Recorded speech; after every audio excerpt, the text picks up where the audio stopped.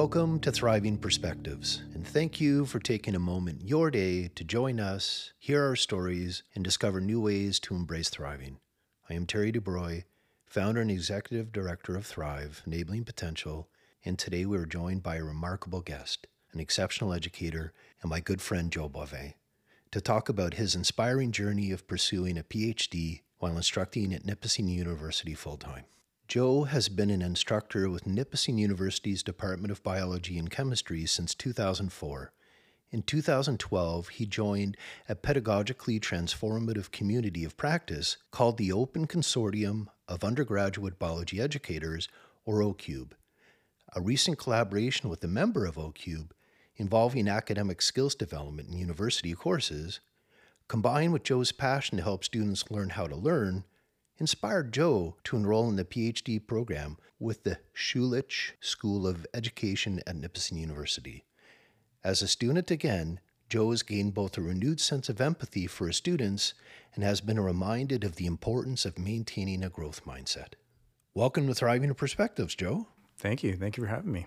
Joe, I marvel at your ability to successfully balance your roles as a popular university instructor and as a dedicated husband and a father of two girls, all while pursuing your doctoral studies, thus demonstrating to me and those who know you well an uncanny capacity to manage diverse responsibilities and commitments. I really think this suggests an awful lot about you, especially your adaptability and your strong time management skills, which are important components to your thriving mindset. We will unpack all of this over the course of the podcast, but let's begin with how we came to meet each other and foster a 2 decades old friendship. Sure. You know, if I can interject before we start unpacking, I must say that that was a lovely way to be described. But as I was reviewing our notes before the podcast, I must admit that I was in my office at work on a Sunday while doing so. So what immediately came to mind was that, you know, it's a daily challenge to try to find that balance. And I'm not always successful, but I try to balance things as much as I possibly can. So I appreciate you describing me that way, and perhaps I'll be able to share a few things that I try to do to be good at balancing, but you know, it's always a challenge day to day. You're right. And it's such an act that way to be able to make sure that we're being the dad that we need to be and the husband that we need to be. Yeah. Actually, one quick anecdote that when thinking about balancing, you know, my new role as a student as well as an instructor, I was reminded of a chat I had with a very good friend of mine and mentor. His name is Tom Haffey, and he taught at the University of Western Ontario. And I remember when I first told him that I was going to be enrolling in the PhD program, and I was excited to do so.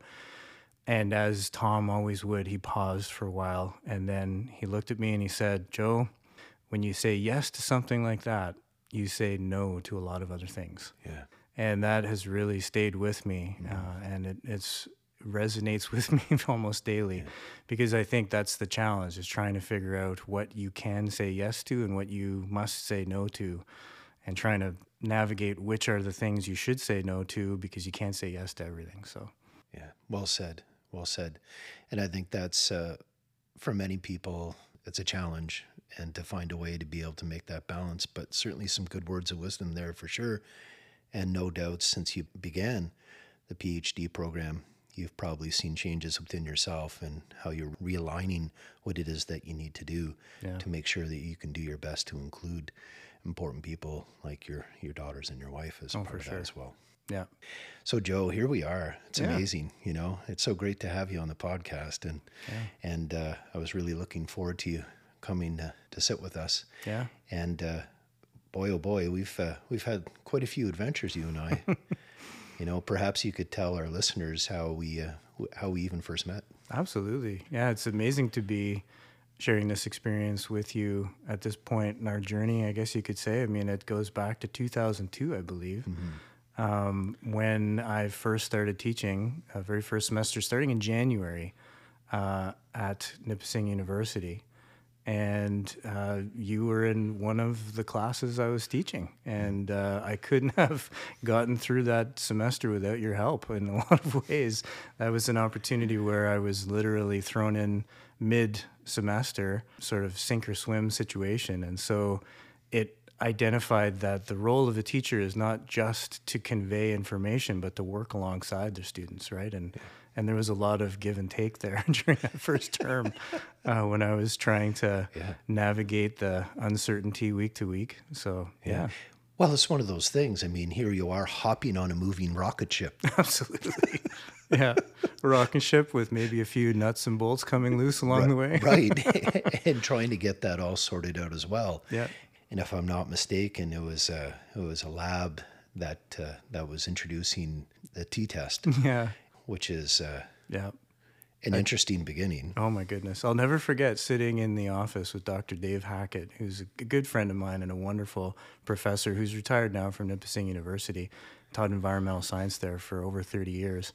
And I sat in his office and said, so it says here in the lab manual that the first lab will be the t-test. And he said, yeah. And I said, okay, so are we analyzing some data that was collected before it? He said, nope. I said, okay, is this one of several analytical techniques that I'm teaching? Nope. So it was just sort of let's go and just sort of teach in a nutshell this one particular statistical technique. One, the t-test is one of many ways you can analyze data. And what was fascinating to me was that in the scramble, in those 24 to 48 hours before actually standing in front of students, I got a clarity about what the t-test was that exceeded anything I'd ever had in the other courses when I studied statistics or actually learned, quote unquote, about the t-test. Because, as Richard Feynman, that famous physicist, would say, you learn things better when you teach them. And so it was when I was trying to unpack this, to stand in front of a group of students to try to teach this, that all of a sudden I thought, oh, that's why this is like this and that's like that. So it was an interesting experience as both a learner and a teacher. Yeah, that's true. Moment. Yeah, and often for labs, you're not just working with that one crew you would have or section. You would have numerous sections. Yeah. So, that's actually an interesting point. The thing that I loved that is at one time a challenge and also great about that format of teaching multiple sections is that it's perhaps in other educational settings, there's no opportunity to take that little tweak that you identified you could make in one section and then actually get a chance to deliver it and hone that delivery in the next section. So that multiple section teaching is something that I've benefited from as an educator. Because, and I hate to almost admit it because it sounds like that first section gets a raw deal. Yeah. But inevitably, the more you do something, the better you get. And so I'd find that by the third, fourth section, you're just knocking it out of the park because you realized all the little mistakes you were making before. That's right. And you can almost predict where those areas of concern would be, and you can kind of fill those holes even beforehand, which is always nice. Yeah. And I also remember you met our dog early on at that time too, and absolutely, and he was a part of one of the labs as well. Oh, he deserves special attention. Checkmas he deserves commendation as the reason one of those labs was as amazing as it was. I remember we were to look for signs of wildlife on the winter trails, which I am so fortunate at Nipissing University to have that trail network behind campus, an incredible network of trails on acres and acres of forested land. Absolutely stunning. Oh, it's beautiful. But I was very new to it and didn't know that trail system that well. But luckily, you brought Checamus with you, and that dog just started sniffing out. And so I'd pretend as though I had knowledge of all of these sort of trails of wildlife beforehand. But no, it was Checamus. Checamus was leading that lab that day. It's true. I mean, it was such commonplace for him to be back there that he's right at home. Yeah. So, that was really fun. Absolutely. And I just thought that was such an, fortuitous way for us to meet anyways, because we've shared so many experiences in the outdoors and also in the backcountry. We haven't done as much canoe tripping as we've done in the past, which we did quite a bit of.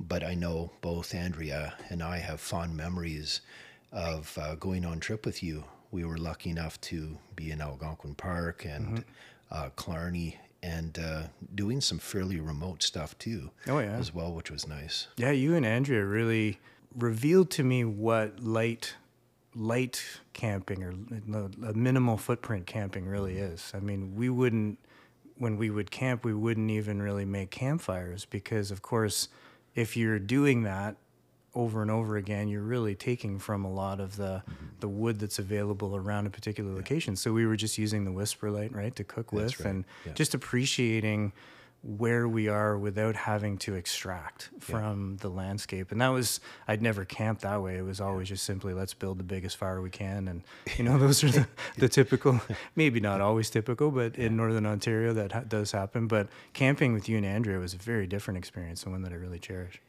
I really, and we still do even to this day, and there will be times where we will harvest wood, and it's often not from those sites, and we have to move away from them to be able to extract the necessary wood to be able to get the fuel that we need. But again, more times than not, we're going to go with a very low footprint, and also travel through as best as we can without having too many interruptions either, because it really is helpful to be able to unpack something and pack something up fairly quickly and be on your way too. Yeah. Because there's so much to see and do. I have to throw in too, because it needs to be archived for all time, that without a doubt, you are someone who can predict a rainfall within 30 minutes better than anyone I've ever met in my life. I remember being on trip with you. You'd look up at the sky and say, oh, well, we better pull over and set things up because we got about 30, 40 minutes before rain, and almost to the second, it would then start raining. It was amazing. Yeah, and sometimes it'd be the odd thunderstorm that rolled its way through. And that one particular trip in Temagami. Yes. And so I think that one was a 5-day trip, and I think we were somewhere around 100 kilometers for that one. That was an unreal one, yeah. Yeah. I remember when we put in, it was like 35 degrees Celsius at 2 o'clock in the morning.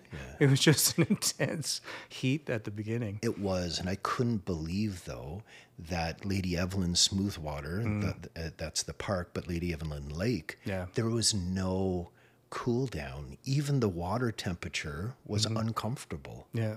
It was a soupy, like very odd. Yeah. There's something very uncharacteristic as well. Perhaps it's the amount of sand that rimmed a good section of that section of the lake where we stayed. But I remember struggling to dive down deep enough just to get some refreshing, cooler temperatured water. Yeah, it was hot. And that was quite the trip. And I know that you worked through probably a bit of heat stroke on that one as well. Yeah. And but we took the time that we needed. And then perhaps the day after, you maybe meditated through that entire day and just tried to build up your electrolytes. Yeah, paddling does that. It's a very mindful experience. When you're paddling, and I've noticed that when you're in a canoe paddling, the destination doesn't appear as though it's getting closer. Right. I find that's a very bizarre phenomenon. When I'm in a canoe, you just see that portage that you think is at the end of this body of water. Yeah. And if you are impatient, you will just drive yourself crazy because it's just not getting any closer. That's right. You paddle and paddle, look up. Oh, wait, it still looks as far away as it was 5 minutes ago. So I think that's sort of a lesson I had to learn with paddling, and maybe translate that in other parts of life too, that you have to just stay in the moment and not worry about whether or not you've gotten another 100 meters closer to that portage, because you just have to stay focused on where you are. You're right. And I mean, times have really changed too. And our tripping never involved cell phones because that wasn't even a part of the equation back then. Yeah. They just weren't around. Right. Right. So, but at the same time too, finding that mindfulness or being in moments was still important back then as well. Oh yeah. Just to be like, no, this is where I am. Yeah. This is what I'm doing. To me, this is who I'm with. Very primal. Yeah. Very simplistic. Yeah. And to be able to find, I've always found it to be a nice way to recalibrate. Absolutely. What's important. And we have to live with ourselves and be in our moments as best as possible. Living in our moments is such a nice way to be, because it allows us to be in a good state, a good and hopeful balance wherever we're at in our lives at that time. And it also gives us a chance to be able to often project good things when we give ourselves the time to think and to ponder and to be light and to be loving towards ourselves. It's a really nice way to be. Yeah, I find that, it's interesting when the word camping gets used because it can refer to so many different things. But being on a canoe trip, on a minimal footprint canoe trip, is such a different experience from other forms of camping. It's probably the only time I would say that you come out of the experience more rejuvenated and with more energy than you had when you started versus, a car camping experience where you have to pack the entire house Everything. into the back of your car and Right. drive to a provincial park and, look for plugs and outlets and try to get in a hike if you can and struggle with all the things. It's almost as though you're taking your city struggles and you're bringing them to a provincial park. But a canoe trip is it's really about trying to live in those moments of peace and because there's so little for you to, interact with, you're just forced to sort of sit on the granite and That's right. stare at the lake because your body is For sure. aching from the paddling and the portaging, but in a good way, in that Yeah. sort of way that forces you to sort of think about where you are. And you couldn't have, we're so lucky in this part of the world to have so many amazing spots to go to. That's so true. And I also think about the amount of campfires that you and I have enjoyed together and the importance of that too. I mean, I don't know, perhaps some nights, and depending on how long we've been sitting around, we've solved many problems in the world, Joe. Yeah, absolutely. Or perhaps not, but certainly pondered many things and shared many stories for sure, and many more to come. And Joe, and it's something I haven't really thought about in a while either, but you emceed our wedding. Yes. Yeah. In Quebec, it's Chambly, Yeah. Quebec. Yeah. That was an incredible experience.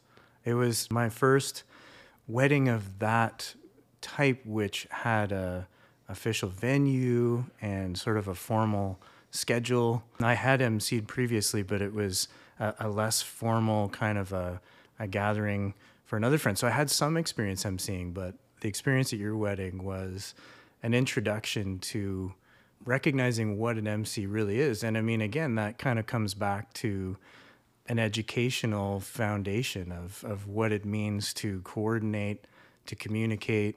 So it was a really incredible experience. Yeah, that was really fun. And that was where the Chambly River came out. And, I remember with Andrea, we had our dog Checkmas. He was a big collie shepherd, weighed about 90 pounds. And he was our paddle partner too. And we went up to Fort Chambly and we ran through some of the rapids that were there, and then we paddled back. And I remember coming in and just seeing all our friends there, how amazing that was. And also really the dance party at the end of the night and just everyone just having fun, Yeah. Yeah. Yeah. And I mean, as the MC, I really, in that experience, because I have done it a couple times since, and you experience a wedding so differently as an MC relative to as a guest. And I take that as not only the responsibility, but also it's a position of honor. Like I'm very honored to be, tasked with kind of organizing the event, making sure things happen when they happen. So you don't sort of recognize what's happening in the background to ensure that something's happening when it's supposed to, or tracking someone down in the background who needs to do something at a certain time. But I love that sort of being in the background and having a capacity to help an event like that. I'm not saying that it was only because of me that it was a good experience, but I think anybody who has emceed will be able to reflect on that experience. Well, you're moderating that process and also finding the pacing, the troubleshooting. Yeah. Perhaps those stories are best for another time. But in allowing for that flow to take place. And you were the right guy for the job. That's for sure, Joe. So, it's really great that we can discuss these things, and it really brings up some nice memories. Oh, for sure. It was amazing. I'd like to ask you about your educational journey, Joe. Tell us about your educational journey, beginning from leaving your hometown of Timmins to completing your master's degree. Okay. Wow. Well, 1993 was when I graduated from Timmins High and Vocational School in Timmins, Ontario, and then ventured down south to Guelph, Ontario to complete a Bachelor of Science and degree, which was a specialized honors degree, specialized honors in pure and applied ecology, which was really just meant that I fulfilled a series of course requirements that the registrar's office then sort of rubber stamped things at the end to say, yes, you've accomplished this task. And it was a real eye-opening experience to go from living in Timmins and then head down to Guelph for those 4 years. I remember experiencing a fall for the first time because in Timmins, leaves are still clinging to trees when the snow starts to fall. Yeah. And I'll never forget, on that campus at the University of Guelph, which is such a beautiful campus, just the accumulation of the leaves from the maples and other deciduous trees on campus. It would just pile up 2-3 feet thick in some places. And, the ability to walk around in just a sweatshirt in October was something so foreign to me. So yeah, I went to Guelph for 4 years, then took a brief hiatus and earned some money. I lived in London, Ontario. Some of my friends were finishing their undergrads at the University of Western Ontario, and then did a little bit of backpacking in Europe. But then the following year, started my Master's of Science in Forestry at the University of Toronto with the Faculty of Forestry. And that was a fantastic experience. U of T is a massive institution, but really it's a collection of smaller schools and colleges and faculties. And the Faculty of Forestry was at the time I was there, so from 1999 to 2001-ish, was just an incredible, vibrant, active community of professors and students. And that was that experience. Yeah, it was a great time. It was sort of the first time when you're seen by the professors almost more as an equal. And that was an interesting experience. Being a grad student at U of T at that time, professors are looking to you for your opinion on things. And I remember that being quite startling at first, but it was a great place to study for a couple of years. I must assume that your teaching began probably at U of T as a part of completing your master's. Yeah, in the second year of my master's, I applied for and was able to start a TA-ship at what's now called the University of Toronto, Mississauga, but was at that time, so we're going back to the beginning of the 21st century, it was called Arundel College. And I taught with Dr. Peter Kotenin, who was an ecologist, still there, I believe, at UTM. And it was a third-year ecology course. And I can remember in that experience the first inklings of what I now know is imposter syndrome. And at the time, I just felt, who am I, this master's candidate, master's student, who is now going to be teaching students who are in third year of their undergrad at the University of Toronto? And I'll never forget sitting in Dr. Kotenin's office, and he, I expressed this concern. It was before the first teaching session, and he just looked at me and he said, "Joe, I guarantee you're going to know more than they know." And he just put it to me that way, and I thought, oh, well, I'm not sure about that, but it sort of was it giving me that sense that it's not necessarily about knowing everything. Mm-hmm. It's about being there to contribute something and then being willing to exchange back and forth with your students. So the importance of authenticity rings home. You need to be Joe in the best Joe possible, and explaining things in the best way that you know how, and leaving it out on the table and accepting what comes from that. Mm-hmm. And there isn't much more than that. No. And I know that the imposter syndrome for people who teach at any level is something to be grappled with when they start something new, because you always feel you need to be more than you really are, but you couldn't be further from the truth when you believe that. Yeah, exactly. There's such an importance of maintaining humility in a teaching environment. It's okay to say, I don't know. Mm-hmm. And as long as you then undertake the experience of filling the gap in knowledge that you might share with your student. But, the idea that you should be knowledgeable in all things in every way is just an unrealistic position to be in for any teacher. Right. But now we look at almost 2 decades later, Joe, And perhaps that lends itself well to you being a very popular instructor at Nipissing University.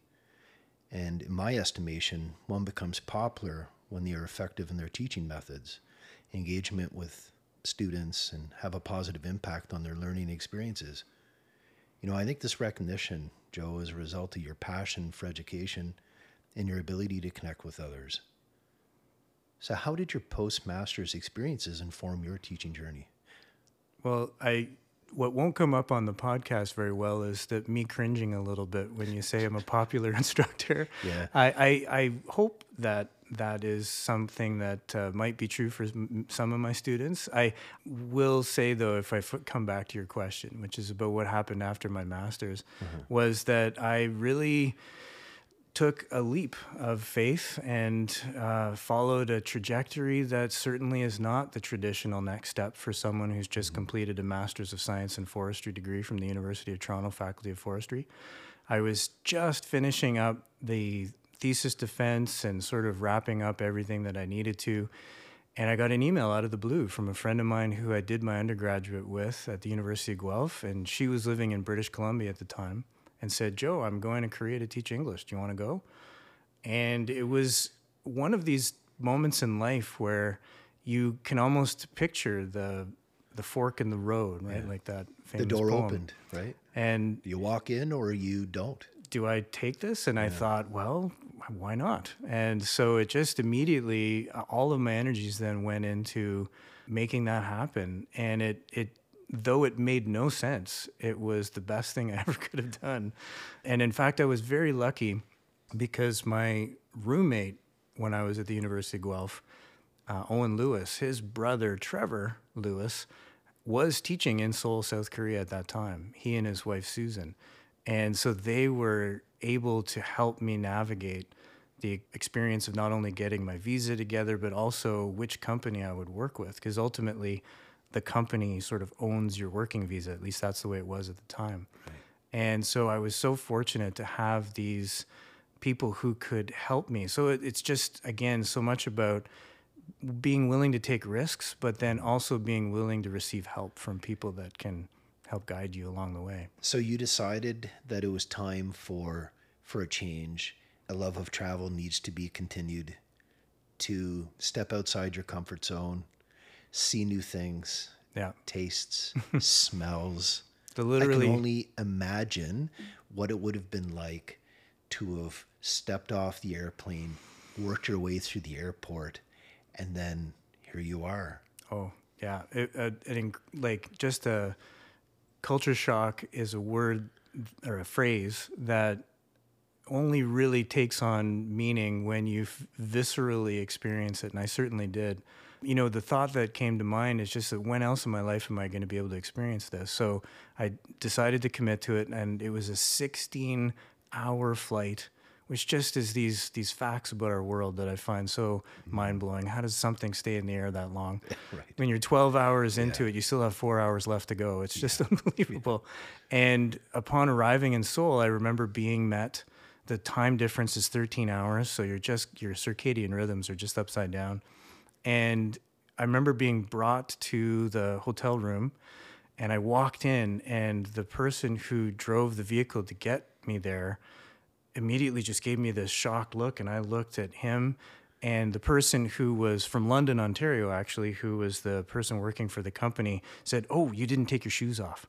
So some of these, features of the society and the cultural norms that I just wasn't even aware of, hit me right away. And then I remember the first few days experiencing what I kind of described after the fact as an understanding bubble, which is a strange way of thinking about things. But there was this space around me where I understood my own thoughts, but I couldn't understand any of the conversations that were happening, and I couldn't understand any of the signs because they were all written in Korean. And so it was a very unnerving experience to just not understand anything that's going on around you.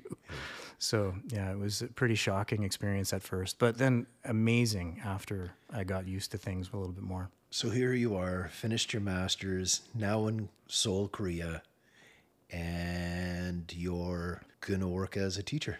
And again, being so lucky because of Trevor and Susan, who were able to secure me a job with the oldest English teaching institute in Seoul, which is called Pagoda.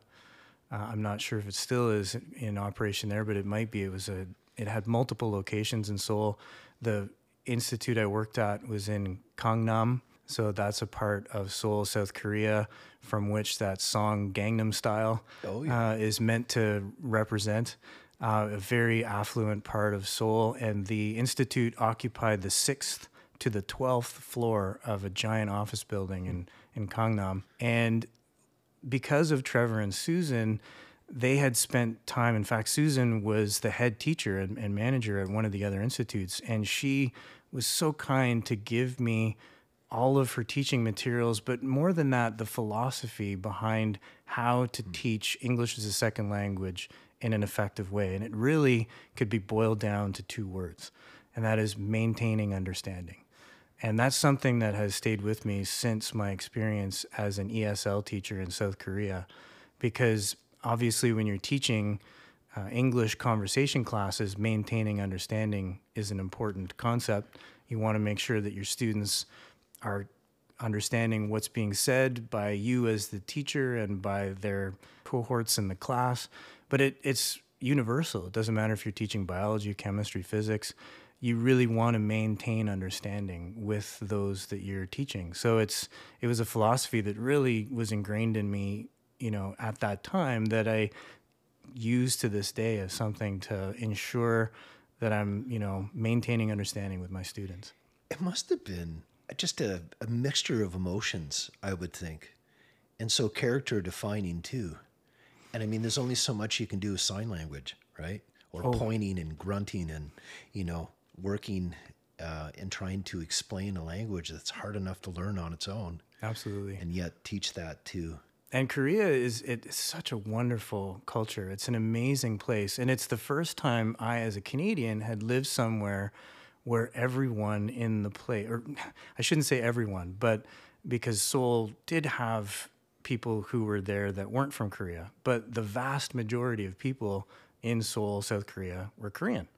And as a Canadian who is used to living in a much more diverse culture, it was interesting that the society itself was ingrained with certain Confucianist philosophies. Mm-hmm.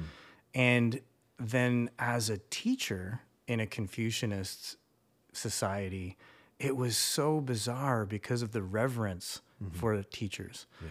And it was to the point where I remember walking down the hallway in the institute and students would step back and bow a little bit, not a full bow, but would sort of bow a little bit in the hallway as you're walking by because you're the teacher. Yeah. These were students who were usually professionals who were trying to improve their TOEFL and TOEIC scores in order to be able to get advancements in their career. So they were certainly mature students in their 20s and 30s and 40s.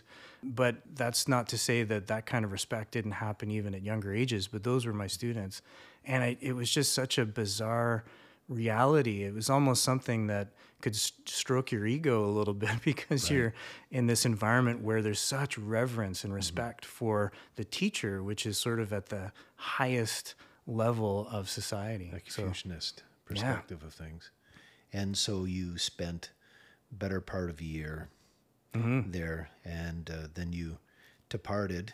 Yep. And did you travel or did you come back to North America? Traveled a little bit. The institute I taught at where the courses were broken into 1-month courses. And so when it was time to take time off, you'd take a full month off. Gotcha. And so near the end, I did take a month and I traveled through Thailand, and that was, again, mind-blowing. Yeah. Incredible place to visit. Mm-hmm. And I was lucky, I must admit. So a bizarre phenomenon, not related to teaching, but the food in Korea is very spicy by North American standards, at least for me anyway. And after 2 months of living there, my tolerance for spice noticeably changed. I bet. And whether that was a turnover of taste buds in my mouth or whatever other physiological processes go into that, but I could eat the food. I could, what was initially painful and difficult to eat was more, all of a sudden quite flavorful and delicious. What was the strangest snack, or what was the strangest My favorite food? dish, and still to this day, if I'm in a Korean restaurant, and people who are Korean might, when I spoke to my Korean colleagues and friends in Korea, they would sort of downplay this dish as sort of maybe being too simple a dish or not sophisticated enough, but I loved it. It was called dolsut bibimbap. And dolsut means hot stone bowl. Bibimbap means mixed vegetables and rice. It's literally a stone bowl that comes right out of the oven. So if you touch it, you would burn yourself. And the rice on the bottom is sort of starting to crisp as it is in contact with this hot bowl. And in Korea, I don't think they serve it this way in North America, but they would just crack a raw egg on top of the mixed vegetables, sometimes some marinated beef that was cooked, and you would then start to stir it and cook the egg as you're stirring it, and the aromas would just come off of it was absolutely my favorite dish. I'd have it every day if I could. That's fun. So yeah, amazing food. It sounds like you had an incredible experience, and I'm sure it was, in some instances, hard to leave. But Yeah. we know when it's good to go too. And Well, can I just jump in one more story about please do. the perspective Yeah, of Confucianist society Yeah. and where I found myself positioned. I near the end of my time teaching in Korea, I taught a gentleman by the name of Mr. Lee, and we were going around the table on the first day, and I would typically say, hello, introduce yourself, say your name and where you work. And so it went around the table, and when it got to Mr. Lee, he said, well, I could tell you, but then I'd have to kill you. And I thought that was the first time I'd ever had a student sort of throw that joke at me, and it took me off guard. And so Mr. Lee and I became very good friends, and near the end of the month, he asked me if I would be willing to teach his wife and give her private lessons, which I must reference that was actually illegal. I could have lost my visa because you weren't allowed to teach on the side when you were in Korea. The company owned your visa. That's the only person you could teach with. So although most people did teach privately, it was something you were doing with a certain risk associated because the company could pull your visa if they wanted to. And it turned out that Mr. Lee and his wife were both judges. They were both district court judges. So it was ironic that he was asking me to participate in this illegal activity. Yeah, yes. And I'll never forget the experience of going to meet his wife for the first lesson. And it was at this location. Essentially, I would navigate Seoul just by going to a subway station. So I got to the subway station, and when I got to the district courthouse, I mean, this thing was massive. I think it had 11 or 12 floors, and I was certainly the only non-Korean in eyesight. Like, there were hundreds, if not thousands of people around. Different feeling. A very busy place on a typical day, but what would someone who's from Canada have any business doing in a district courthouse in Seoul, South Korea? So I got certainly some looks as I'm walking in the front door. Yeah. I get in the elevator, and I was told to go to the 9th floor. Well, the 9th floor on the little display of buttons was this special fancy button because it was the judge's lounge. So again, it's a fancy button in the elevator. Oh, it was marked off, sort of like, a penthouse floor kind of thing, right? And so everyone else was pushing floor 4, floor 5, floor 3, wherever they had to pay a parking ticket or whatever other business they had there. And I push, I'm this guy pushing this Special 9th floor button. And I'll never forget it. The door opens at the 9th floor, and I walk in, and there's an assistant to Mrs. Lee, who's going to be my student. And I'd never seen someone bowing as low as this assistant was, because when she turned from me to turn to Mrs. Lee, she would stand a little bit more upright, but still bowing. Because as a judge, you're at a very high position in society, so a subordinate would have to bow. But then when she turned back to me, she had to bow even further because I was the teacher of her boss. Oh, interesting. It was such a bizarre. So just again, that kind of reverence for the position of teacher that, is an interesting cultural phenomenon that I experienced when I was there. So yeah, Mrs. Lee and I had several lovely conversations. She was on her way to be a visiting scholar at Stanford University. Yeah. So we had, I think, 7 sessions where we just chatted in English. She wanted to get some practice Yes. doing what you and I are doing right now. Yeah. So yeah. That's cool. What a neat story. That's for sure. Well, Joe, I'm thankful that Mr. Lee decided that you were worth keeping on this planet and you transitioned back into North America. Yep. And what pulled you? Where did you end up? So then I ended up teaching with you in North Bay at Nipissing University. And it was an amazing experience because it opened a type of teaching at the post-secondary level that I'd never experienced before. The classes were so small, as you know, and it was an opportunity to engage with students. So I just finished teaching where, maintaining understanding. And in the classes were no bigger than 10 or 12 people in that conversation, English second language conversation classes. They were quite small classes. So the transition to Nipissing I was so fortunate to still be in these small class environments. And I think it was maybe a really nice segue into, because I'd just been so lucky to have that small, intimate teaching environment, that I was able to sort of employ some of the methods and techniques that I had used in these English as a second language classes. So it felt more comfortable. Yeah. Being in these small classes at Nipissing University. And I just loved it ever since I first started teaching there, yeah. Yeah, that's fantastic. And it's true, Nipissing University is a smaller university, and that's why I chose to attend it. And thankful that we met there. And it's a nice way to learn your craft. And also, as you mentioned earlier, having numerous sections to be able to cultivate that craft a little bit more and give you a chance to sort things out and the style that might work best and the delivery and the speed and so on, because you have a specified period of time that you need to execute and to do so as best as you can. And if I remember correctly, that was on contract. Yep. And then you decided to head off. Yeah. Because I remember joining you to ski. And that was, if I'm not mistaken, that was you went to the Sault Ste. Marie. Yep. Searchmont, beautiful place to ski.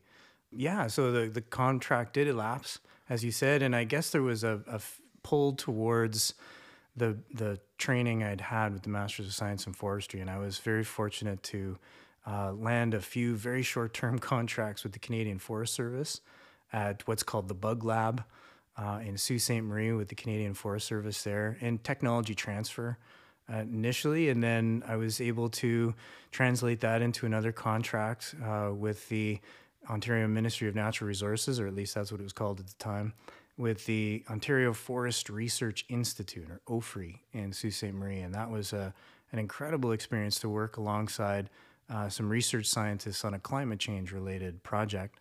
But there were, a couple of factors, one being that, in that era, for that type of work, things were contractually limited. Yes. And I really felt the pull. I felt that I missed teaching a lot. And an opportunity arose again in 2004 to return to Nipissing, and I jumped at it.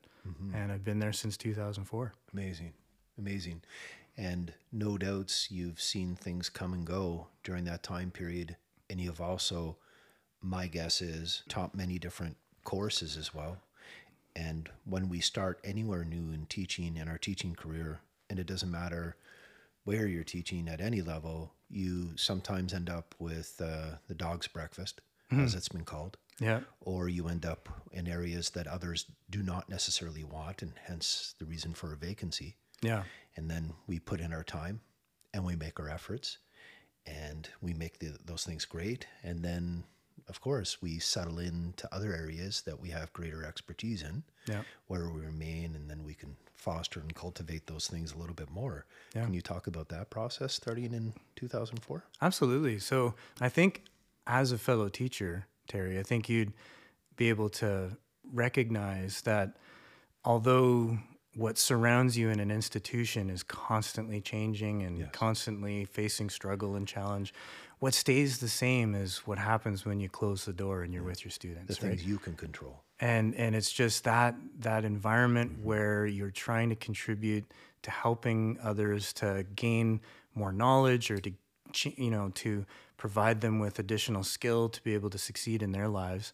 And that's what stayed the same. And yes, the institution has changed quite a bit, as all institutions do, but what stayed the same and what's really kept me motivated to continue is that experience with the students.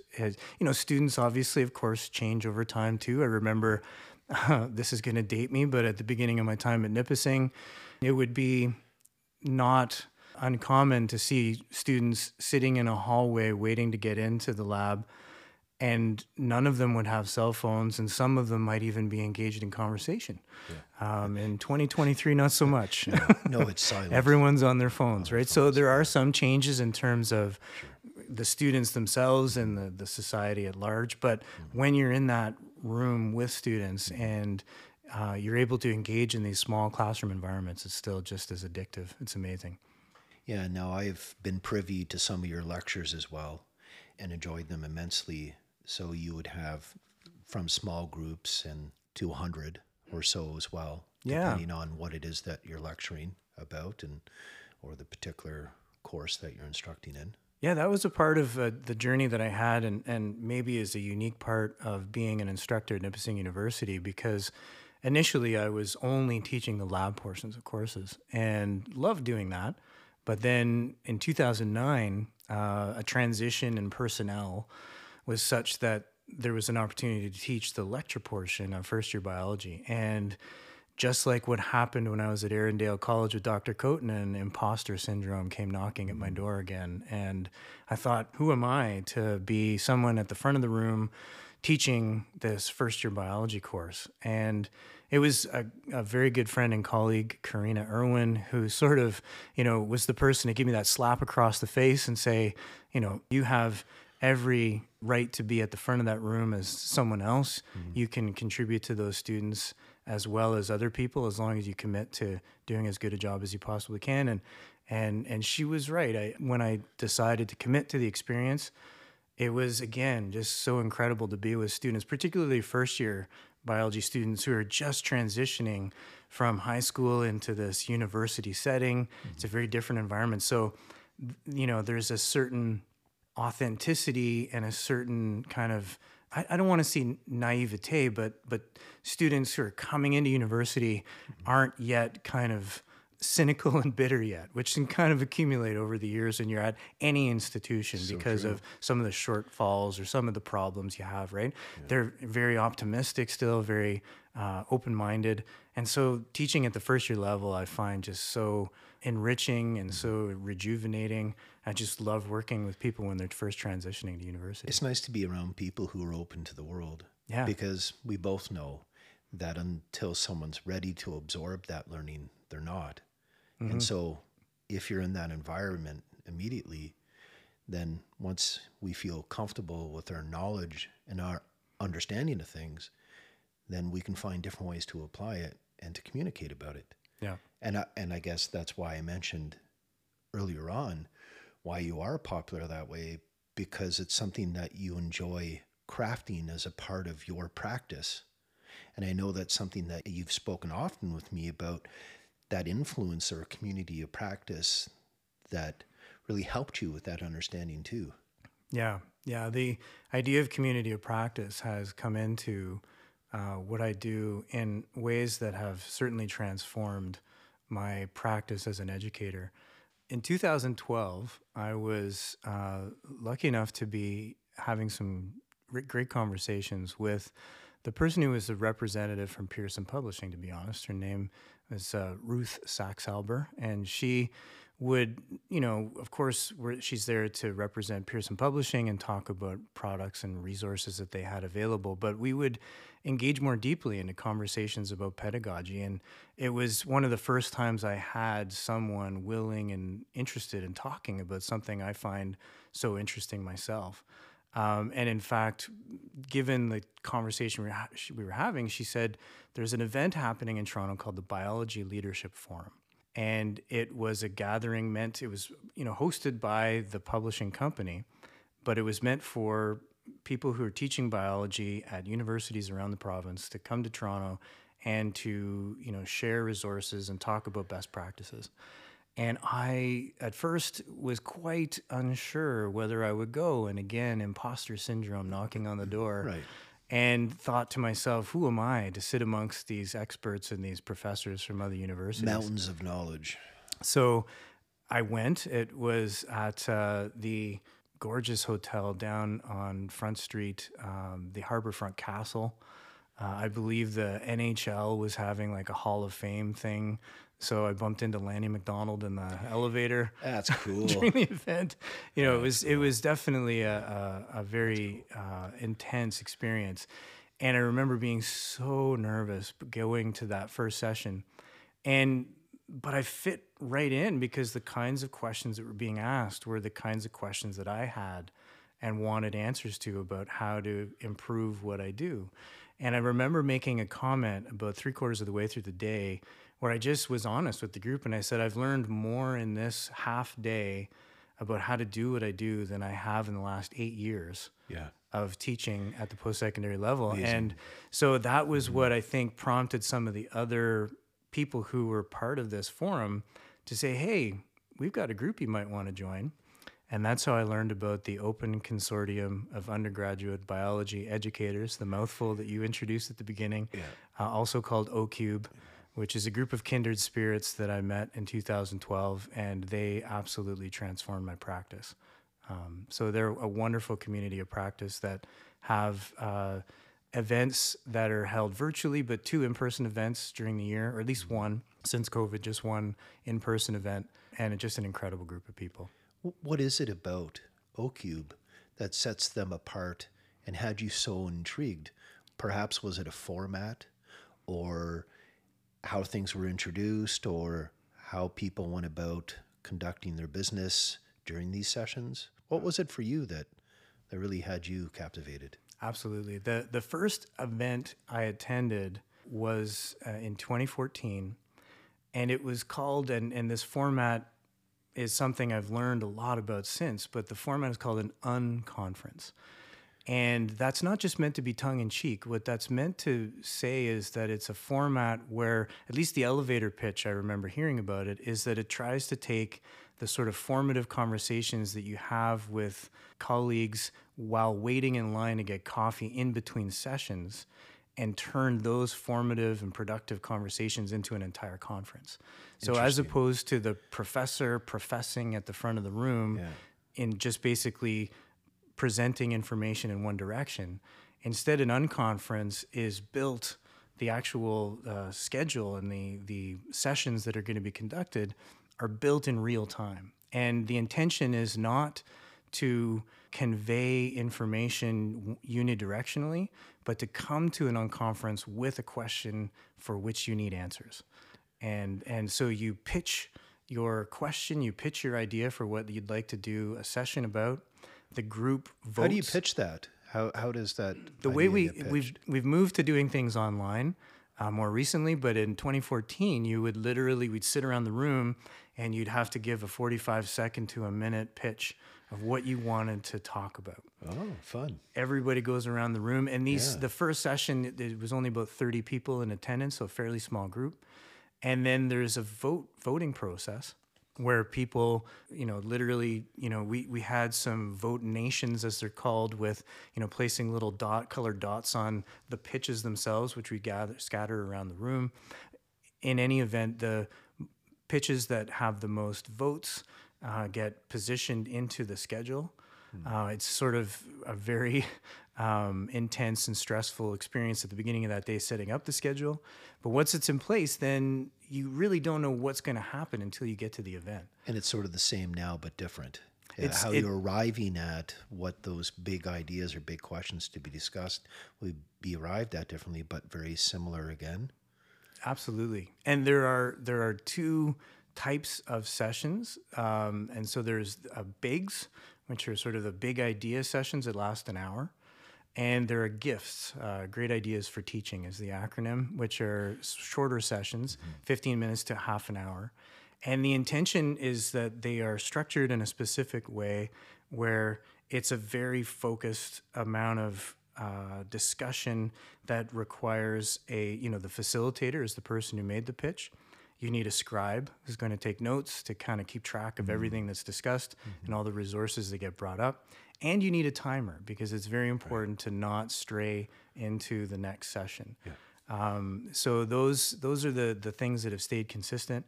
And you just don't know what's going to happen. It's a very creative process where at the end of the day, the kinds of resources that surface and the discussions that happen are just what take place in real time. It's incredible. Are there rules that govern these things? So because it is a format that requires a buy-in from participants. Interesting. There are documents associated that at least I was introduced to. This may not be common to how all unconferences are run, but this particular type of unconference has what's called the page and the rules. And I'll never forget in 2014 when I first read these documents, I thought to myself, what am I getting myself into here?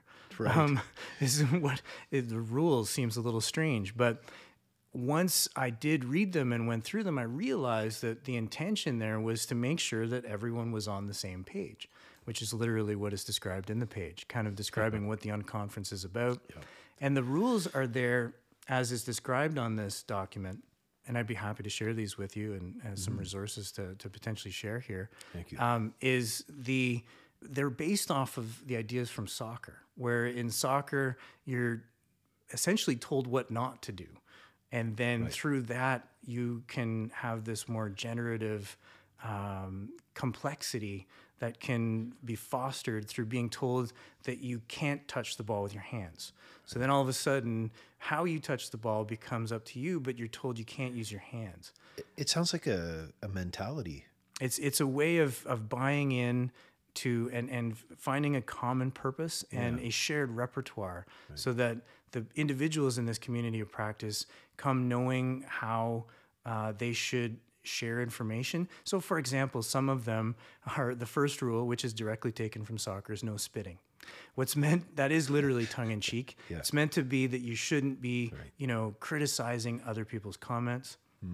A lot of rules are sort of about no complaining. So no complaining about your students. Amazing. No complaining about your institution. Just leave that for somewhere else. No complaining about lack of resources.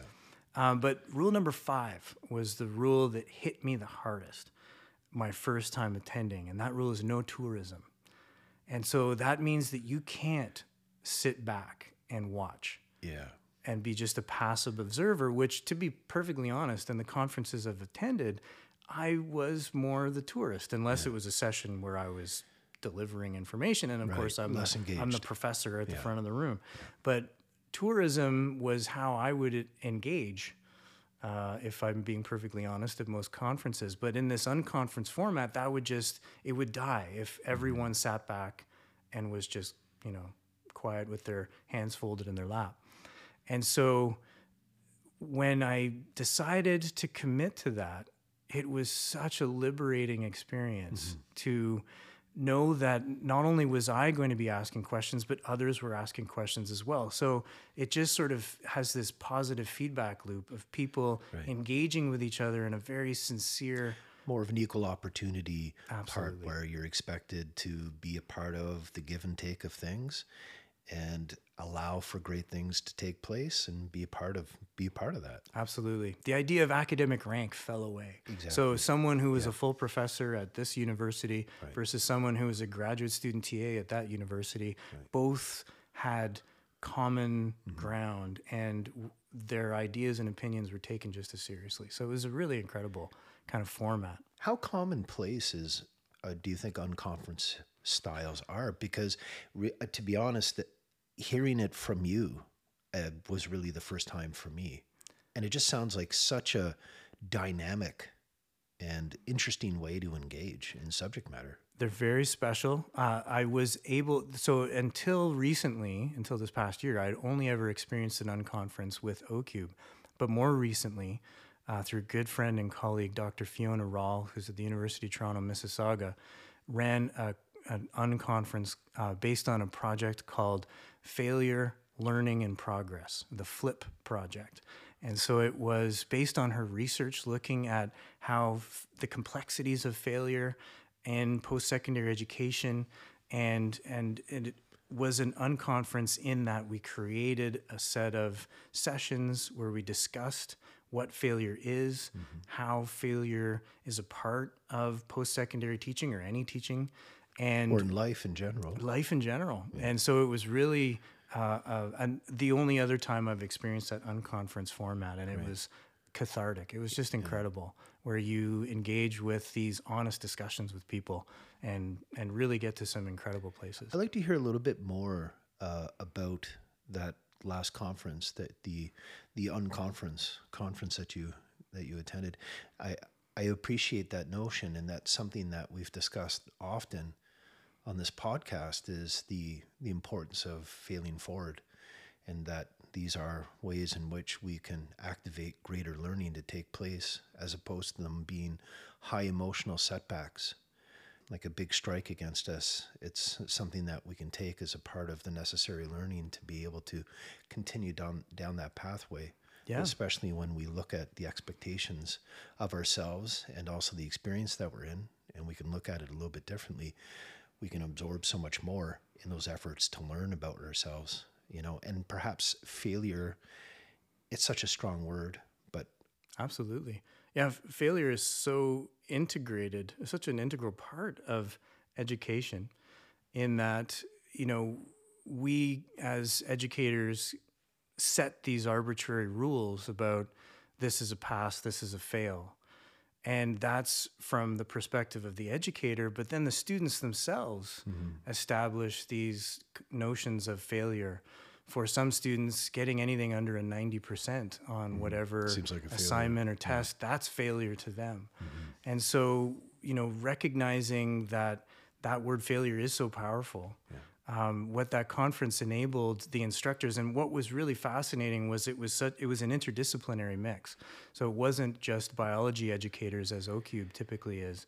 It was people who were, It's across the board for sure. Yeah, teaching in the humanities. There were deans present. There was a few students that had just finished their undergraduate degrees and were going to be starting graduate school in the next fall. And so we were able to get perspectives from recent students, and from people that had been teaching for decades in post-secondary. And it really enabled all of us there to think more carefully and more closely about what failure is, and how that word is maybe not the best word to use, but how the process, like you said, of the iteration of using the failure as a learning experience to just inform what's going to happen next, and the importance of process over product. Right. And other things like that. It was amazing. But it's hard to be in discussion with people about it because of the emotional resonance that's a part of that. As you mentioned, that someone may feel like they're in failure because they received less than 90%. There's so much emotional baggage that's a part of that. And as educators, we're not always well equipped to be able to navigate through, it can almost be like a minefield of a sort. But there is still a part of the discussions that do need to take place. And it's so nice to hear that it was so cross-curricular, and there were so many different people who were involved, because notionally it's so similar about how we can work with those things. And it's the acceptance of ourselves, really, and how we relate and interrelate with new learning. Yeah. And it's exactly that. It's new.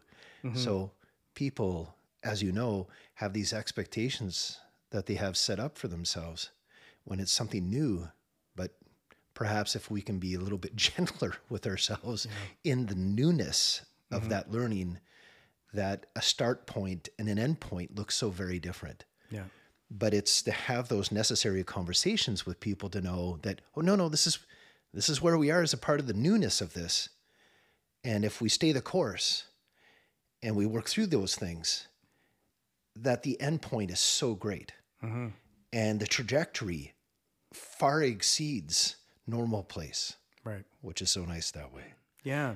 Being more explicit and upfront with learning in terms of it being a process that will involve failure is something that through that conference and more recently with looking at more philosophical perspectives on education, that the importance of process over product has been something I've identified as an important thing as an educator. Having said that, though, I will acknowledge that it's very complex because Yes. it's easy for me to say, but Sure. from a student's perspective, particularly when as a biology educator, I teach a lot of students who want to get into medical school.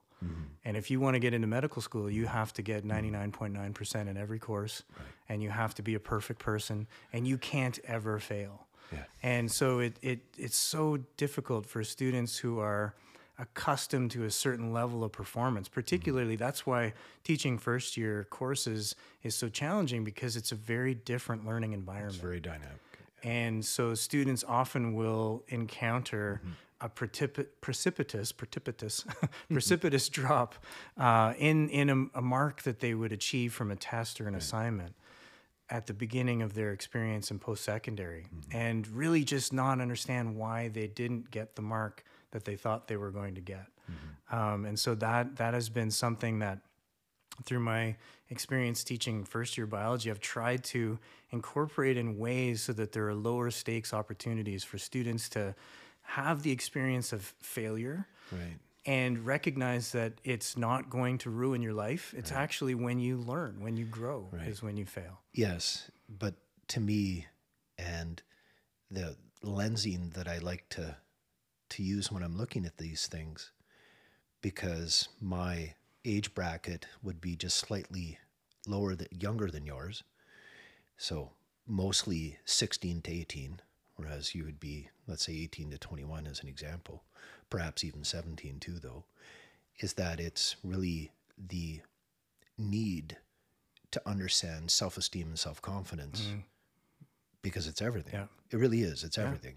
So it's how do we work through those things? And again, it's that emotional dynamic that is so difficult to work with, but pedagogically, it has to be included in that. And I hear that. It sounds like that's something that you're doing pedagogically, is that we will, and there are steps, and we are going to move along these steps, and we're going to find the successes that we need, and the failures or the setbacks will not be so vast or so great that we can move forward with them a little bit more. Yeah. And Well, can I give you a concrete example? So one way that I've tried to embed an opportunity for students to fail, which sounds like an awful thing for an educator to do. But around 2010, I became aware of these devices called clickers. More generally, they're called learner response systems. Essentially, it's a use of technology where students can vote in real time a response. And they can shock the professor if they're, no? Yeah, exactly. No, they can, yeah, wouldn't that be nice? They'd love that. But to vote in real time, to respond to a question that's given during a class. And when I was first encountering this technology, I interacted with some colleagues who suggested, Joe, just keep these questions easy. It's really just a way to check attendance, and you don't want to stress people out because you don't want to, cause a revolt on your part of your students. Just make them kind of, what color is the sky kind of questions. And so that at first I thought, that doesn't feel right. So thanks to Google, I was able to quickly find and get access to the Carl Wyman Science Education Initiative at the University of British Columbia, which is an incredible source of different resources that can be available for instructors at the post-secondary level.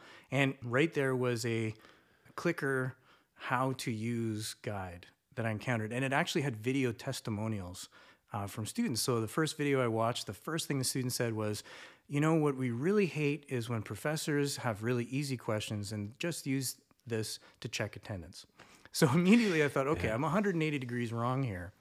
And what the guidance I was given from these resources at the Carl Wyman Institute was to make the questions as absolutely challenging as possible, or to pick a misconception that's quite common related to the topic and confront students with it right in the class. So something where students normally will make a mistake about this. And what I tell the students up front is that, look, these clicker questions are worth very little of your final mark, right? Because there's always that worry, Sure. if I fail on these questions, am I still going to be able to get into medical school? Yeah. And so when telling them that these are worth very little in terms of percentage, students are still sort of engaged. It's you have the captive audience. So usually what I do is I teach for 5 to 10 minutes, then I throw a multiple choice question at them, read the question, and I ask them to talk with each other, some peer discussion, and get them to answer a question that is typically really throwing a misconception at them. And I'm not trying to trick anybody. I'm trying to really have them confront a potential mistake that could happen later on a higher stakes test. So it's an opportunity for students, those who get the question wrong. So when I'm taking up the question after, I can tell in real time, 30% of the students got this one, quote unquote, wrong. But really what that meant was the students identified what was incorrect about the option they picked. And for that reason, now know something in more depth than they would have before undertaking that question. There's a sort of psychological commitment when you are saying, no, I know this is C. I've got this. I know this multiple choice question is C. And so when they identify, oh, wait a minute, he says it's B, why? Now there's that sort of that buy-in, that kind of investment that they have to want to know. Why is it B? How come I got this wrong? And so I think that's an opportunity where failure, quote unquote, is incorporated into my classes in a way where this is not failure. This is an opportunity for you to take a misconception out of the equation. Sure. So that you have this deeper understanding of the concept. Right, through discomfort, because it's not comfortable. Oh, no. And it isn't. And I think that's where movement takes place, is in that discomfort. For sure. With getting rid of that complacency, so to speak, and and setting up a new frame of expectations, which is I need to, I don't think you're giving a stress response. Perhaps it would be initially like that, I would think. Oh, yeah. That it would be a stress response. But once you get past that and get past those stress responses, then people become a little bit more acclimated with wanting to work within that process, to use discomfort as a way to challenge their notions of what they're perceiving in their education. I think that's really neat. Yeah. And no doubts that these things have been what's really interested you in your PhD. Yeah. And can you tell us a bit about your journey and Sure. and continue to share with us what's inspired you to pursue a PhD? It really does connect back to the fact that I have been fortunate to teach first year courses for as long as I have. And there was a phenomenon that year after year, I would get students coming to visit me during my office hours, which right off the bat are students who are engaged enough to be interested in how well they're doing in the course. So this is a purposive sample, if you will, of the students in a class. These are the real keeners. And these students would be challenged by the fact that they're just not excelling the way they thought they would. So perhaps in a previous learning experience, they were able to achieve a certain kind of success, but now on the test that they just finished, the grade just wasn't what they wanted. And what was conveyed to me was a sense of, I don't understand why I don't understand. Interesting. And so what I would try to do is, convey some tips and suggestions and methods they could try to employ to help them with studying. But what it really revealed to me over the years was a fact that their metacognition, their ability to think about their thinking, just wasn't where it could be in order to enable them to learn more effectively. So this idea of metacognition, where you're thinking about your thinking, is essentially having a skill at being able to assess your level of knowledge on a topic, quickly identify what you don't know about the topic, and then have the appropriate ability or the effective ability to fill those gaps in your knowledge. In a nutshell, I guess that's metacognition.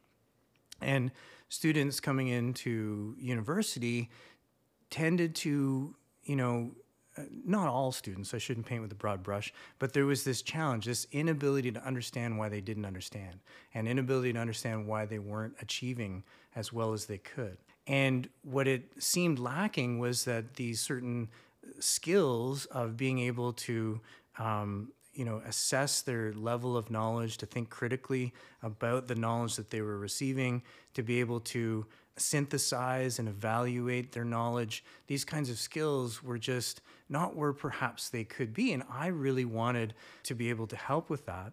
Well, in 2021, a good friend and a fellow OCUBer, Dr. Nicole Campbell, who's at the University of Western Ontario, came to me with an idea to contribute towards a project which was sponsored through eCampus Ontario. It was a virtual learning strategies project that was to build online modules.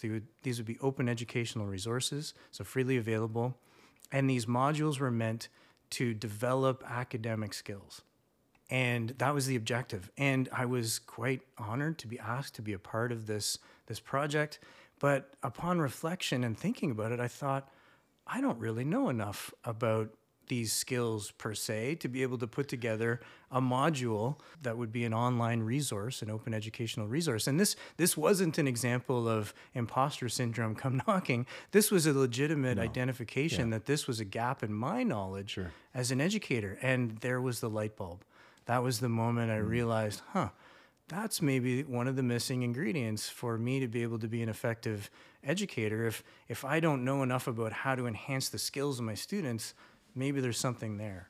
And so that really did inspire me to learn more about academic skills and how they can be woven into university courses in such a way that not only is content being delivered, but a method, a process by which students can be more skilled at obtaining this knowledge can be established. So that would be the big question then for you that you're trying to answer, is that in itself and through metacognition, it's what are the necessary steps that can allow people to achieve greater things in their academic studies? Perhaps I'm simplifying that too far greatly, but I think ultimately that's what it is. At least that's what I'm hearing. That's the dream. That's the goal. That's the dream, right? Yeah, exactly.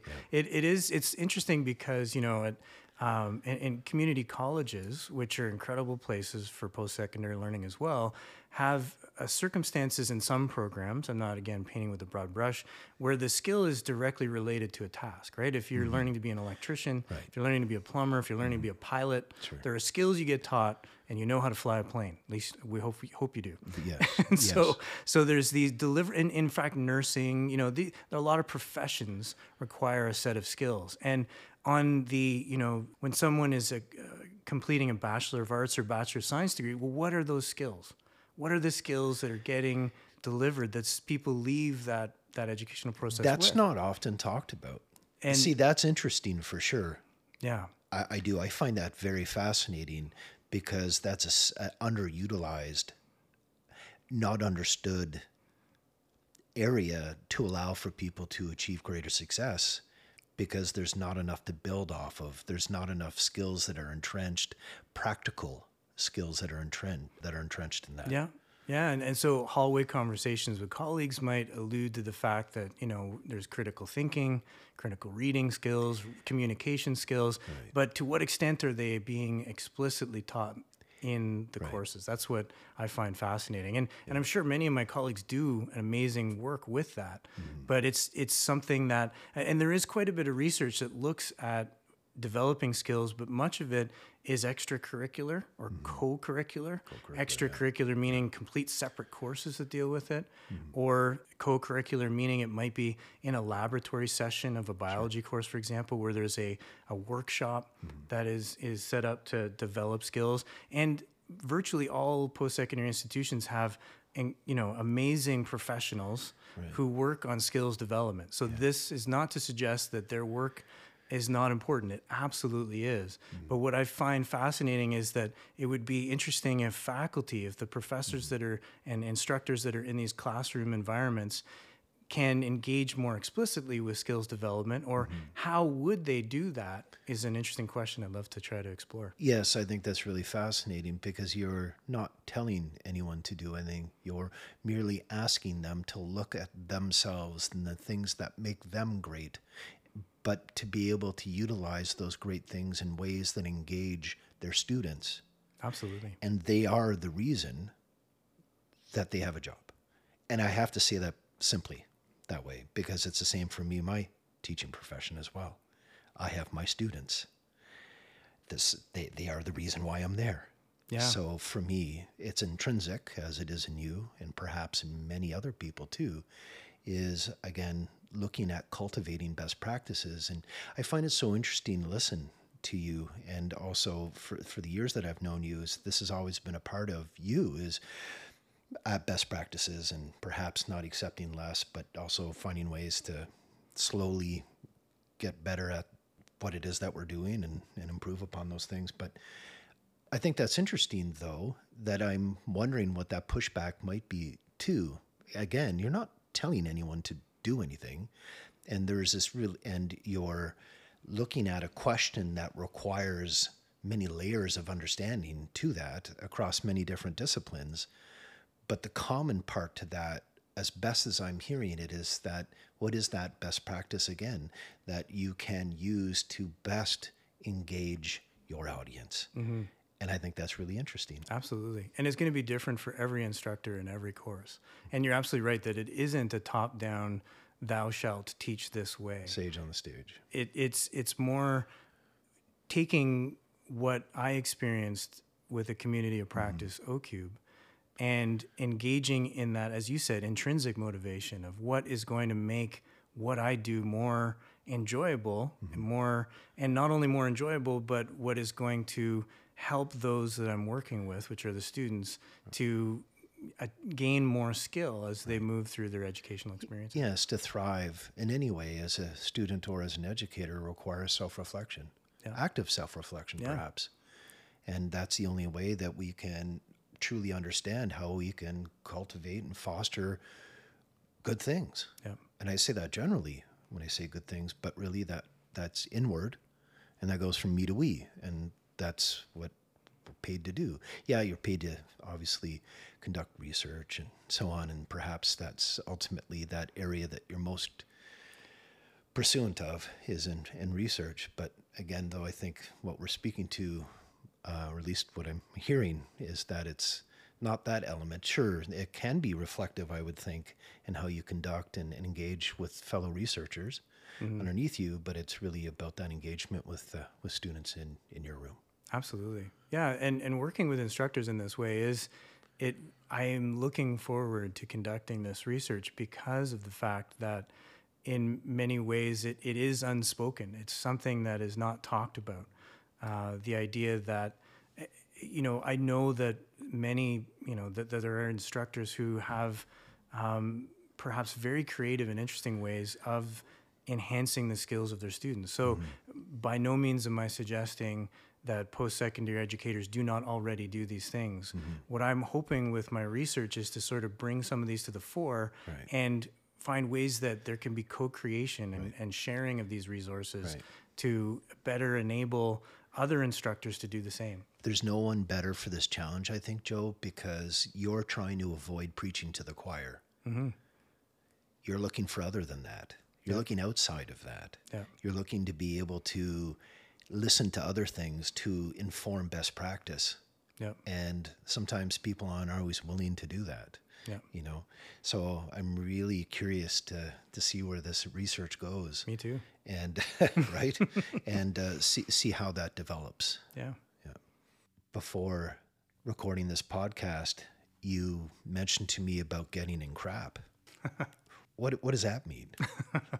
So CRAP, which is an acronym that's not quite CRAP, but CRPP, a Critical Reflective Practice Project.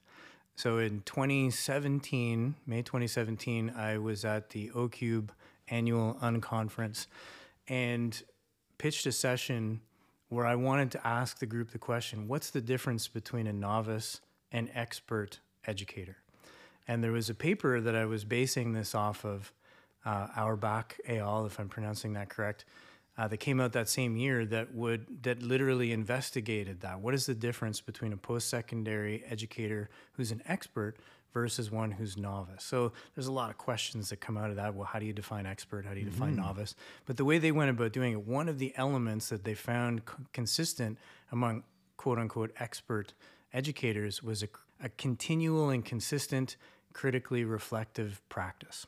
So I kind of brought that to the group, the community of practice, OCUBE, at the unconference, and said, if this is one element, so that's what I focused on, just this critical reflection. If this is an element, how do we do this? How do we manage to incorporate this into our practice in a consistent way? And what really surfaced was sort of a logical, kind of common sense idea of accountability, having others who can keep you accountable to maintain that practice of being critically self-reflective. And so a couple of weeks after that unconference, I was contacted by some great friends and colleagues, Dr. Tamara Kelly of York University, Dr. Tanya Noel of Windsor University, or University of Windsor, I should say, and Dr. Nicole Campbell of the University of Western Ontario. And the four of us committed to a year-long project where we would meet weekly on Skype, because this was pre-pandemic, so Zoom didn't exist yet. And we met online for an hour a week and just were essentially describing our experience of what we were doing to reflect on our own practice, to keep each other accountable, but just also, we also focused on different books, like the Brookfield book, Becoming a Critical Reflective Teacher, and I'm probably misquoting that title, but Brookfield is the name of the author of a book that we looked at during the year.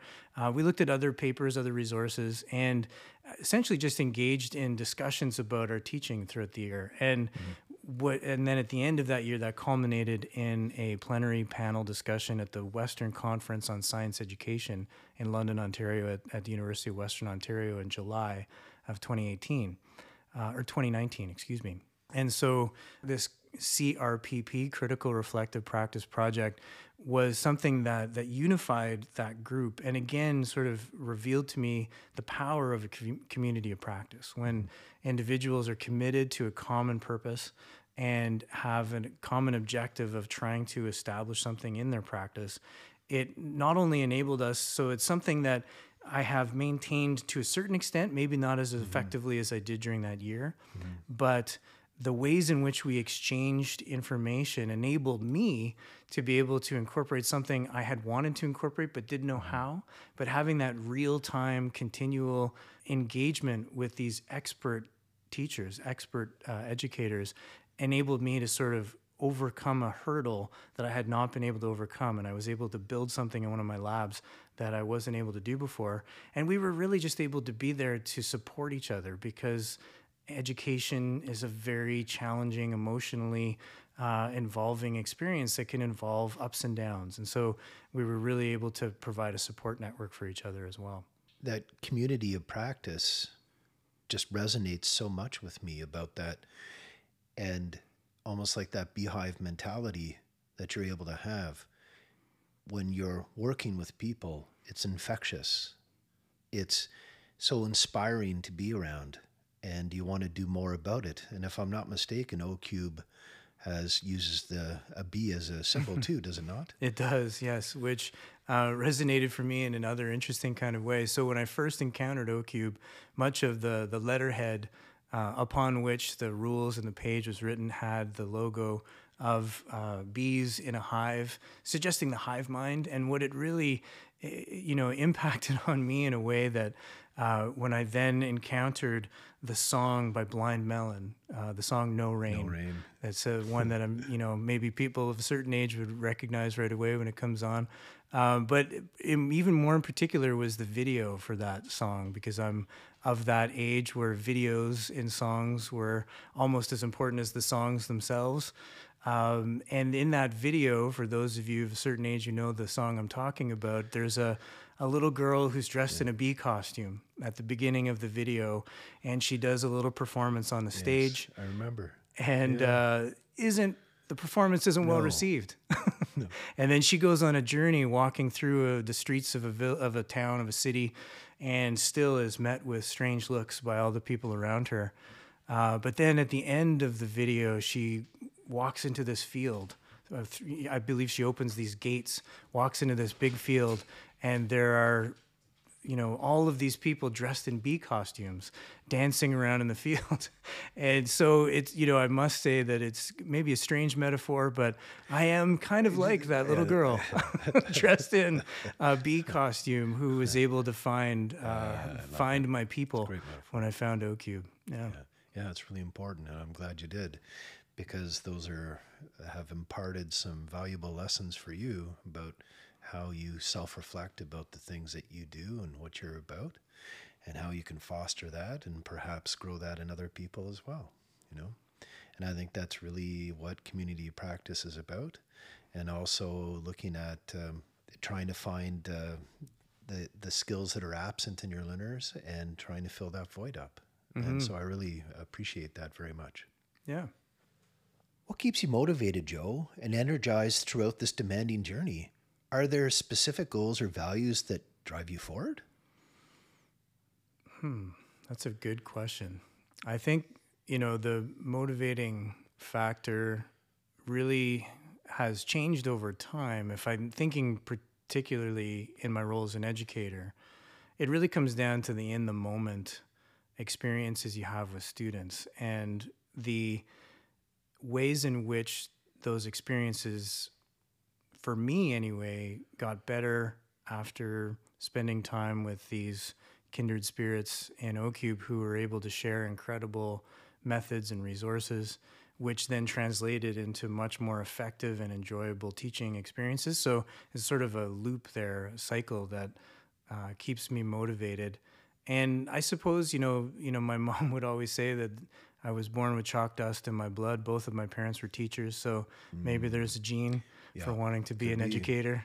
I'm not sure about that, but I think that desire to, it, Terry, when you're in the moment, you're in front of people, you are the only one accountable. You're responsible for the successes and the failures. That's right. There's no one else, despite the fact that it might have had nothing to do with you. There was just some other technical glitch or someone didn't bring the thing they were supposed to at the right time.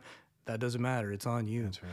So I think there's a kind of a professional drive to want to not have those, moments flop in real time.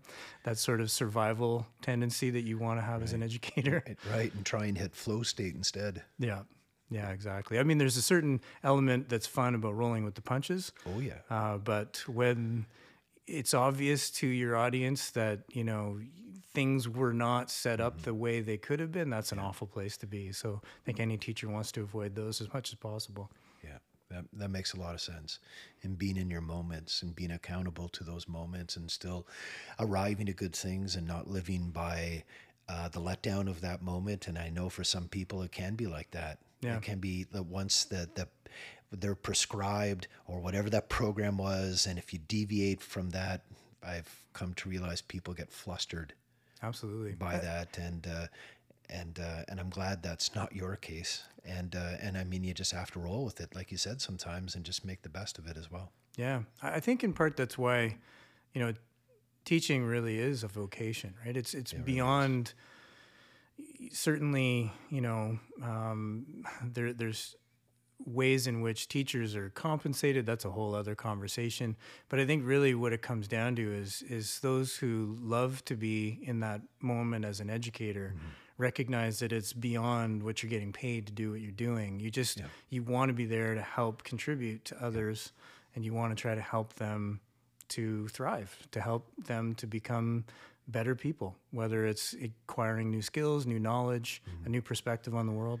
Yeah, and there is something to be said about teaching the whole person as best as you can, and we can't, we both have the luxury of often working with less numbers, which makes a huge difference, and it's important, I think, for small class sizes to take place at any level for those reasons, because it allows us to get to know people more, that whole person and what they're about.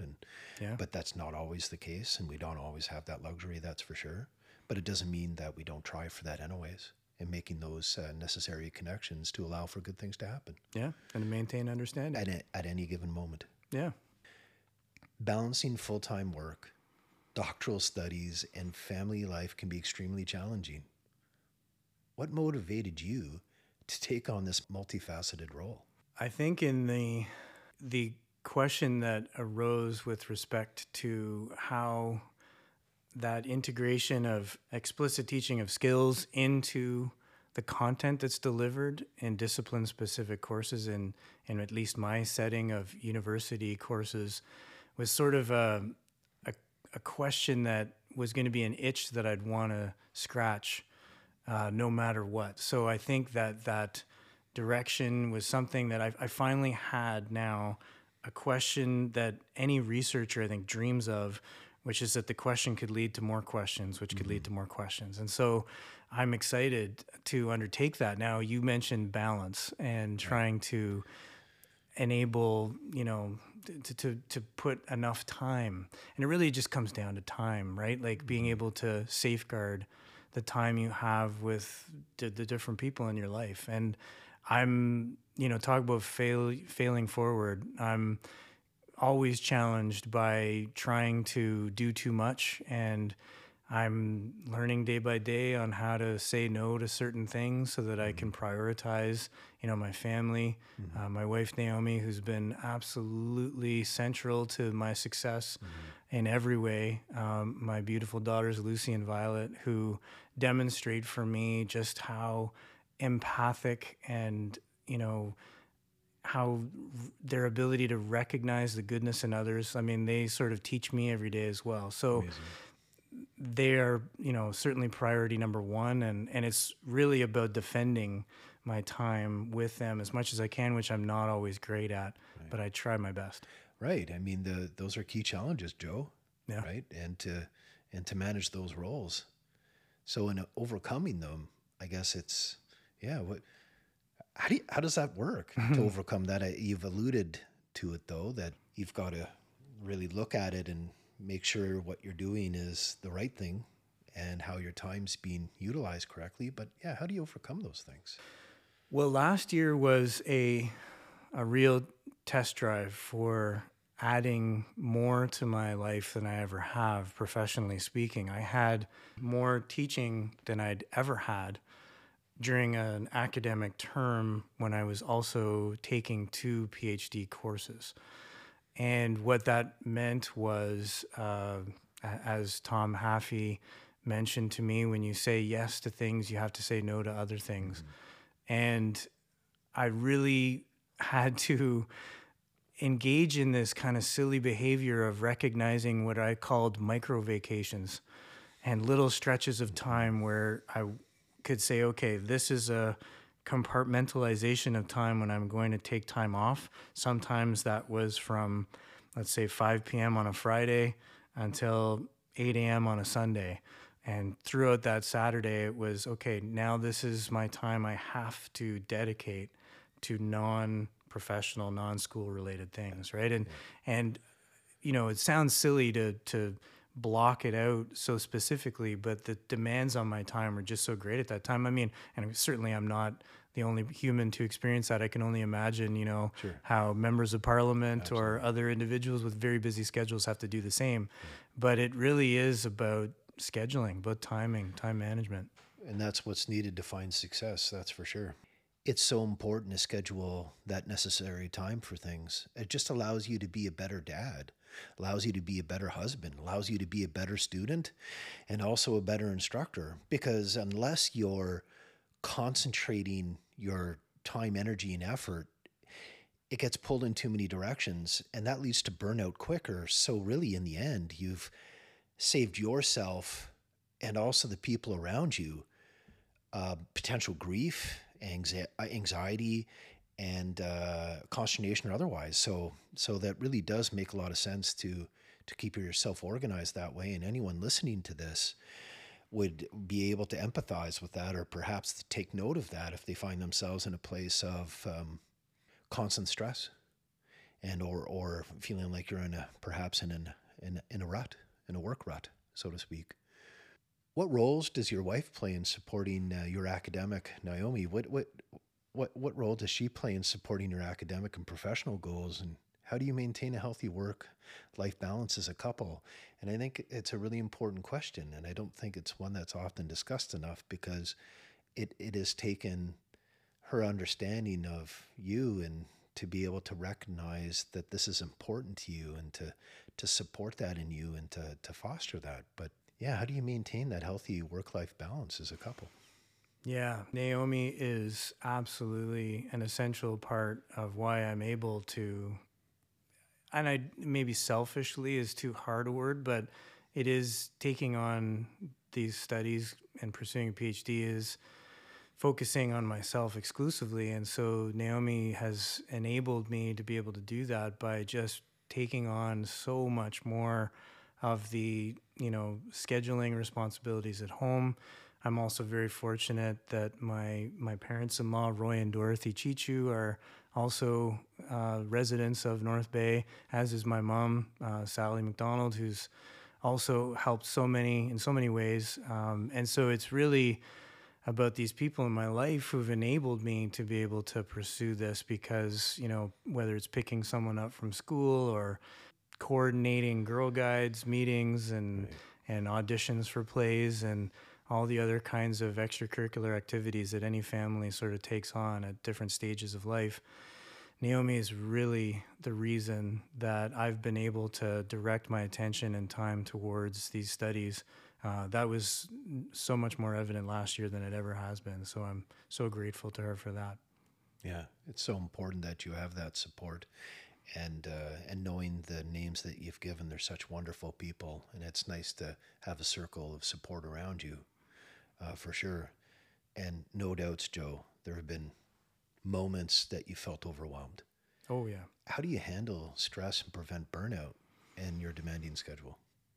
There are times when I do get to a point where there's just too much on my plate. And what I find fascinating though about resilience and developing the skills to deal with a large amount is that the edges of what you thought you could take on can get stretched. Right. And I'm not advocating that people should stress themselves out too much, but what I find interesting is that the more you take on, the more you find that if you are capable of scheduling appropriately, and if you're fortunate and privileged like I am to have a good support structure, you can actually take on more than you thought you could. Right. I would not have thought I could do this perhaps when my children were much younger, for example, right? So some of it is recognizing what the limitations are of your time based on your circumstances. So I'm able to deal with some of that overwhelm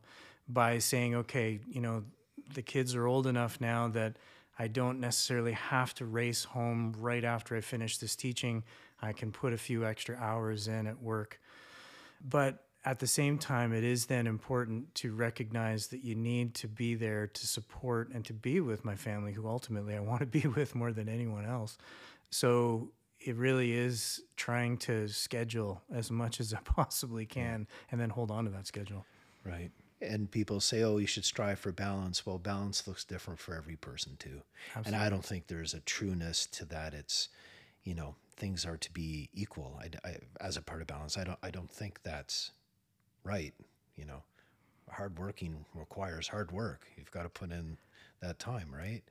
And based on that, many aspiring academics wonder about the feasibility of pursuing a PhD while teaching and working full time. What advice do you have for those considering a similar path to yours, Joe? I think the best advice that I can give to people who might be entertaining taking on and studies like conducting a part-time PhD, which arguably might be an oxymoron, part-time PhD. But the best advice that I can provide is I'll circle back to my good friend and fellow OCuber, Tom Haffey, who said to me that when saying yes to certain things, you end up saying no to other things, right? And so recognizing the power of and the value of saying no to parts of your life when you know you have to reprioritize or modify what's going on, right? Like you and I were just chatting about the fact off mic for a moment about how much we would like to get together in the future, and so much of it is just about time, and it's tough. unfortunate that we just can't hit the pause button. That's right. And just sort of engage in, like, these things change over time too, right? Like when you're in your 20s, For sure. you just seem to have all the time in the world, and when Yeah. you're in your 30s and 40s, etc., things start getting scheduled in different ways that you do end up saying no to things you would like to say yes to. Yeah. And I mean, it really does. We can't understate the importance of mindfulness and being mindful in the actions that you choose to be doing, you're a part of. And, you know, as an example, I'm thoroughly enjoying this with you because it's a chance for us to hang out, which is not something we have a chance to do. Yeah. And also engage in really interesting subject matter and also talk about the things that we love. Yeah. So, Yeah, this is the definite yes. This is a yes moment. Yeah. You know, this is when you schedule something that is maybe a little unusual, like being a part of a podcast, and then just following through on that commitment. So that's what I'm finding. The more that I can schedule these opportunities, whether it's with friends, whether it's with family, and just saying, let's just pick a date and a time. That's the important thing. Targeting, you know, like throwing darts at a calendar and saying, this is when we're going to do this, and then following through and taking that time, because otherwise time flies by. and I think that's the important part to that. And that's exactly what we had to do. And there is that follow through part on things. It's not mamby-pamby in that way, because we both see the value in being able to make that connection when we can, and for doing so for the right reasons, because there's more than just you and I to consider. There's our families and other things that are going on in our lives too. So it's just nice when the planets can align, so to speak, Absolutely. to allow for great things to happen. Yeah. Now, you are a very humble person to me. And when I hear about students who've gone through Nipissing University and who've had you, and some of them have ended up being my colleagues, have spoke so well about your love and care for the development of students. And they've always felt like you were able to give them a good way of learning about the subject matter and in turn perhaps about themselves. And really, Joe, I think you are an inspiration. And I'm so impressed with your thriving mindset as you successfully manage multiple roles in your pursuit of higher education and your positive impacts on others, Joe, and your dedication to your family and your passion for travel and new experiences continues, but especially your positive outlook and your resilience and your commitment to personal and professional growth is impressive. I believe these attributes collectively demonstrate what it means to have a thriving mindset and the ability to lead a fulfilling and balanced life. Joe, thank you very much for joining us today. Thank you very much, Terry. That was a wonderful thing that you said. I'm just absolutely honored and a little emotional that you described me that way. Thank you very much. This has been great. Yeah, thanks for your time, Joe, and I look forward to meeting once again. Thank you. Thank you for tuning in to this week's episode of Thriving Perspectives. If you enjoyed this and would like more content from us, see the links in the description to visit our website and to follow us on social media. If you thought of someone in your life who might be positively impacted or inspired from this episode, please share it with them. Take care, and we look forward to connecting again with you soon. Keep on thriving.